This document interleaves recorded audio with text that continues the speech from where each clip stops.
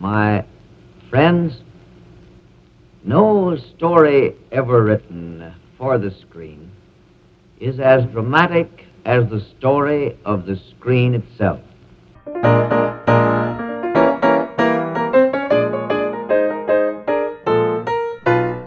The Walk of Fame had to be somewhere. This is the 16th episode of the History of Film, The Stars Are Born. Hello and welcome back to the History of Film. First, I have a quick correction. Last week I played a clip from The Avengers and stated it came out a year earlier than it did, 2011 instead of 2012. Mistakes like this aren't very common in the history of film, but they have happened and no doubt they will in the future. For any new listeners, know that I usually put minor corrections like the release year of a movie being off by one in the epilogue portion of the show, so stick around to the end for those. Also in the epilogue, I sometimes include bonus facts that didn't make it into the regular show, which I hope is as fun for you as it is for me. Today we finish what we started last week, the downfall of the MPPC, also called the Trust, the original film monopoly of the United States led by Thomas Edison. This happened for many reasons, but there are some that are more important than others. The ones we have and will focus on include changes in the length of cinema presentation, i.e. the feature film, the rise of independent film production companies, the movement of film production in the United States from its east coast to its west, and a revolution in cinema marketing called the star system. The reason I'm focusing on these factors in particular is because they are the most important to the downfall of the Trust, one of the landmark events of early U.S. cinematic history, and also each of them will have a lasting impact on the landscape of the U.S. film industry until today. Last episode we talked about the rise of independent filmmakers, some of whom, like Adolf Zukor and Carl Laemmle, will run major film studios in the next epoch of American film. We also covered the transition from short films to feature films as the dominant form of motion picture consumption. This episode, we tackle the other half, and that means cinema in the U.S. is about to move to a little California town called Hollywood.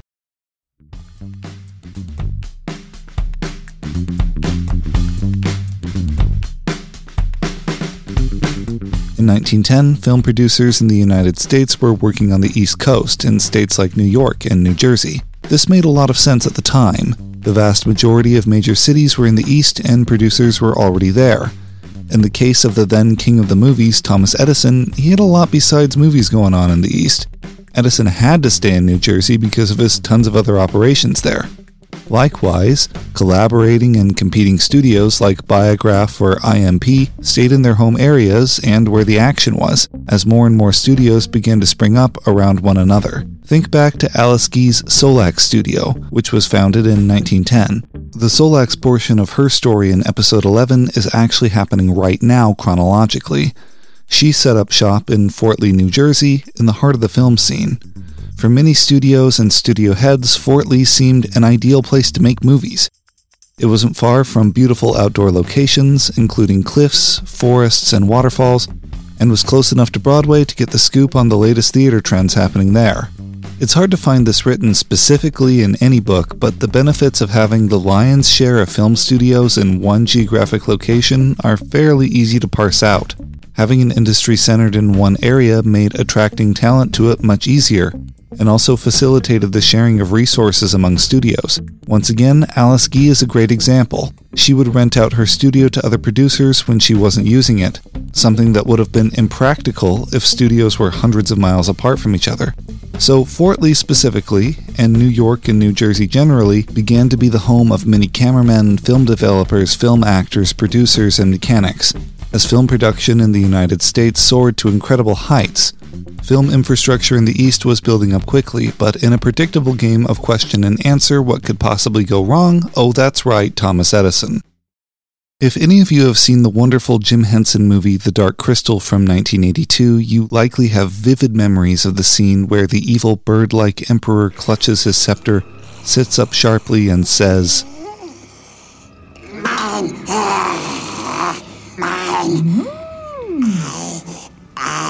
I am still emperor. before he crumbles into dust. That's how you should imagine Thomas Edison. In the midst of the patent wars that he started, which would eventually lead to his elimination as a major player in the film industry, he clung to his scepter and to his monopoly. This clinging took many forms. We already know about the lawsuits, of which Edison launched over 300 against Carl Laemmle and the independents over the course of several years. But unfortunately for Edison, the gummy gears of bureaucracy were not moving fast enough for the Wizard of Menlo Park, so he turned to means that were, shall we say, extra-legal. Edison's methods began comparatively innocent, hiring private detectives to shadow, harass, threaten, and assault anyone who wasn't paying the trust's required dues. Those verbs came directly from Carl Laemmle's account of the period, and remember, that was the nice stuff. Soon Edison and the trust would hire gangsters to make an even more forceful impression on the uncomplying studios.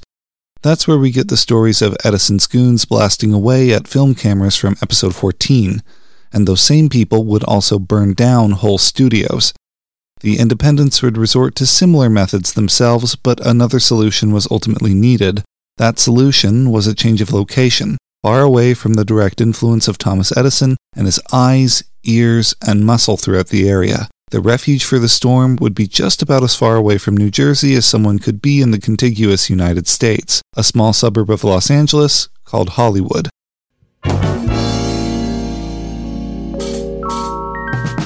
Southern California in the early 20th century must have seemed like a wonderland for filmmakers.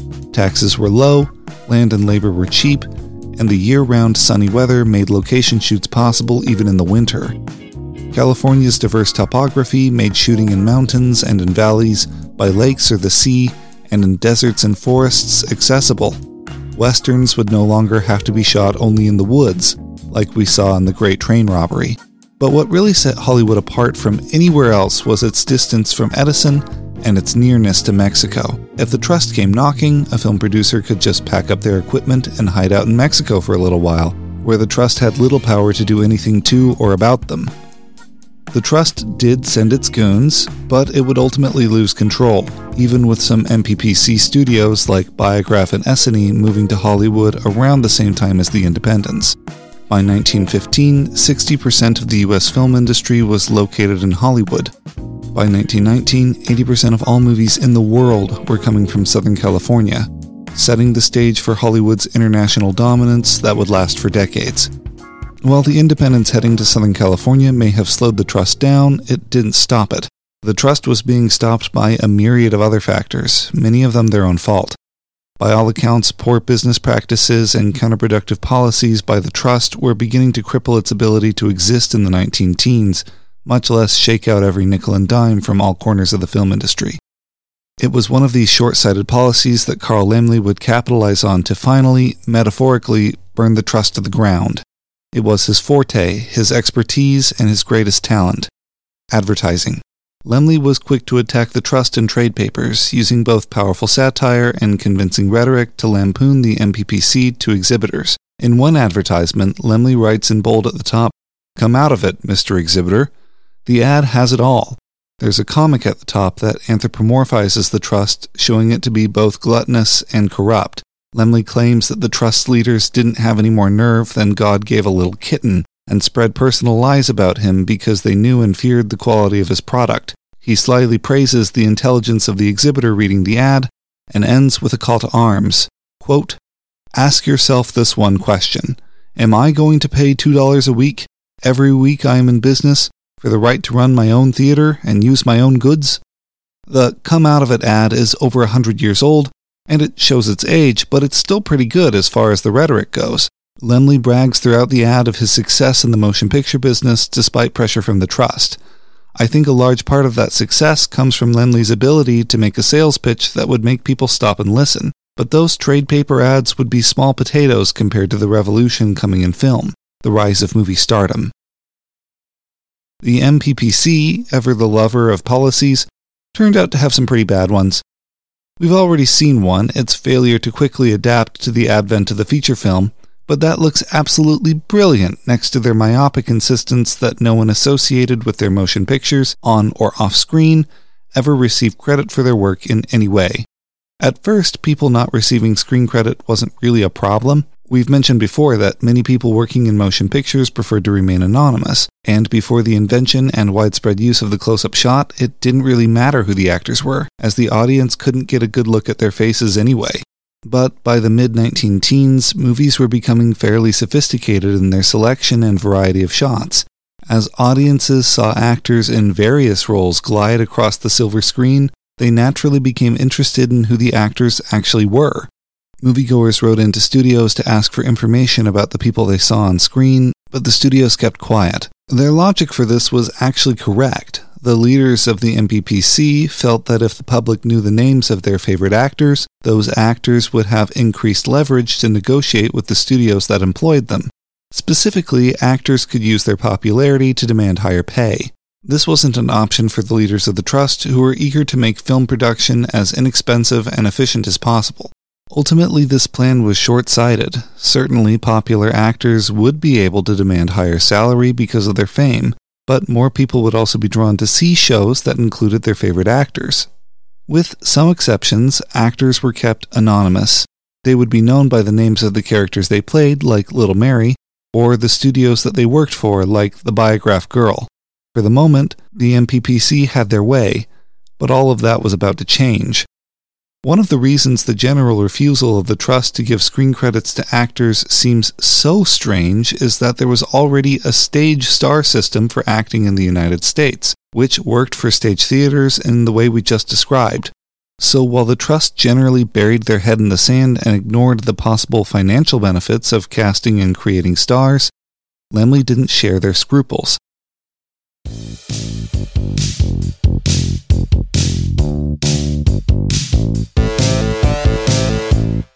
In 1909, he hired Florence Lawrence, a popular actress who recently separated from Biograph and D.W. Griffith, to begin working for Laemmle's company, IMP.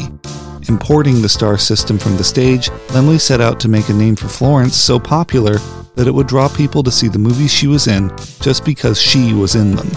And so the person known simply as the Biograph Girl the year before became Florence Lawrence, now nicknamed, according to Laemmle, the Imp Girl. Accounts differ, but either a theater owner trying to drum up publicity or Laemmle himself circulated anonymous and false reports that Florence Lawrence had been killed in a car accident. The supposed news made its way through the press, and the public learned the identity of the woman they knew only as the Biograph Girl at the same time they mourned her tragic and untimely death.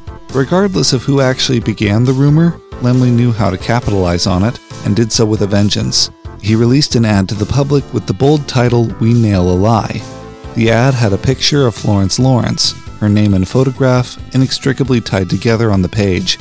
The ad read, "The blackest and at the same time the silliest lie yet circulated by enemies of the imp was the story foisted on the public of St. Louis last week to the effect that Miss Lawrence, the Imp Girl, formerly known as the Biograph Girl, had been killed by a streetcar. It was a black lie because so cowardly. It was a silly lie because so easily disproved. Miss Lawrence was not even in a streetcar accident, is in the best of health, and will continue to appear in Imp films. And, very shortly, some of the best work of her career is to be released." The scheme went off without a hitch, and with a personal appearance from Lawrence at the opening of her new film in St. Louis, she was catapulted into modern motion picture stardom. While not technically the first movie star, Max Linder's name was used to sell films to the public just a little bit earlier in France. Lawrence's transition to being a star is what broke the dam of anonymity and made the star system a permanent fixture of the motion picture industry. Soon, every studio, even those in the trust, would be using the names of the people acting in and making their movies to convince audiences to come see their favorites on the screen. The motion picture industry was quickly changing, and the MPPC would be overwhelmed by it. The trust began its decline in 1913. In 1915, the Supreme Court of the United States would declare the MPPC to be what it was, a trust, and ordered it dissolved under the Sherman Antitrust Act. The independents, largely led by Carl Laemmle, had won their victory. Edison would be a name forever associated with the history of the motion picture, but would no longer be involved with its economy or industry, and so the history of film bids him farewell. In the ashes of the MPPC, the independents would build castles. And that is where we leave Hollywood for now. In future episodes, we will cover the various studios that began to take power before 1920, but we have a lot of film history to explore before we get there. Next week, we will be staying in the United States to cover the beginning of animated film, before heading back to Europe and spending some episodes talking about the movies that were so important to episode 15, the feature films developing in France and Italy. After that, it will be back to the US to begin a series of episodes about early cinema's most celebrated director, D.W. Griffith, whose work and career pushed the medium of cinema forward dramatically and caused incalculable damage to millions of Black Americans, creating ripples that are still felt and reckoned with today. But before we can get to any of that, we need to learn about one filmmaker and his pet dinosaur.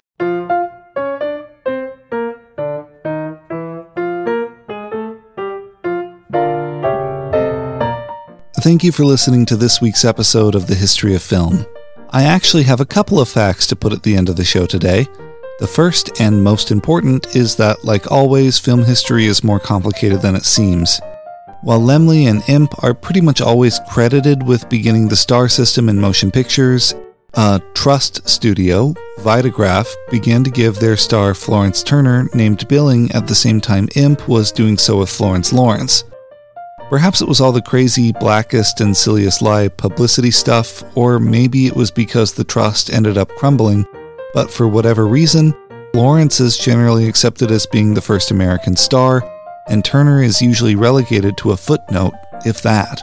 Lawrence is the figure generally described in the histories, so that's the story I've presented here. Just know it's always a little more complicated than that.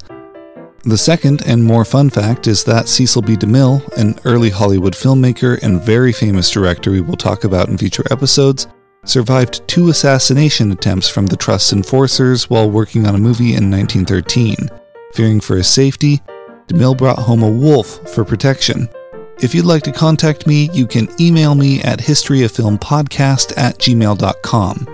You can also visit the show's website, historyoffilmpodcast.com, to view resources for each episode.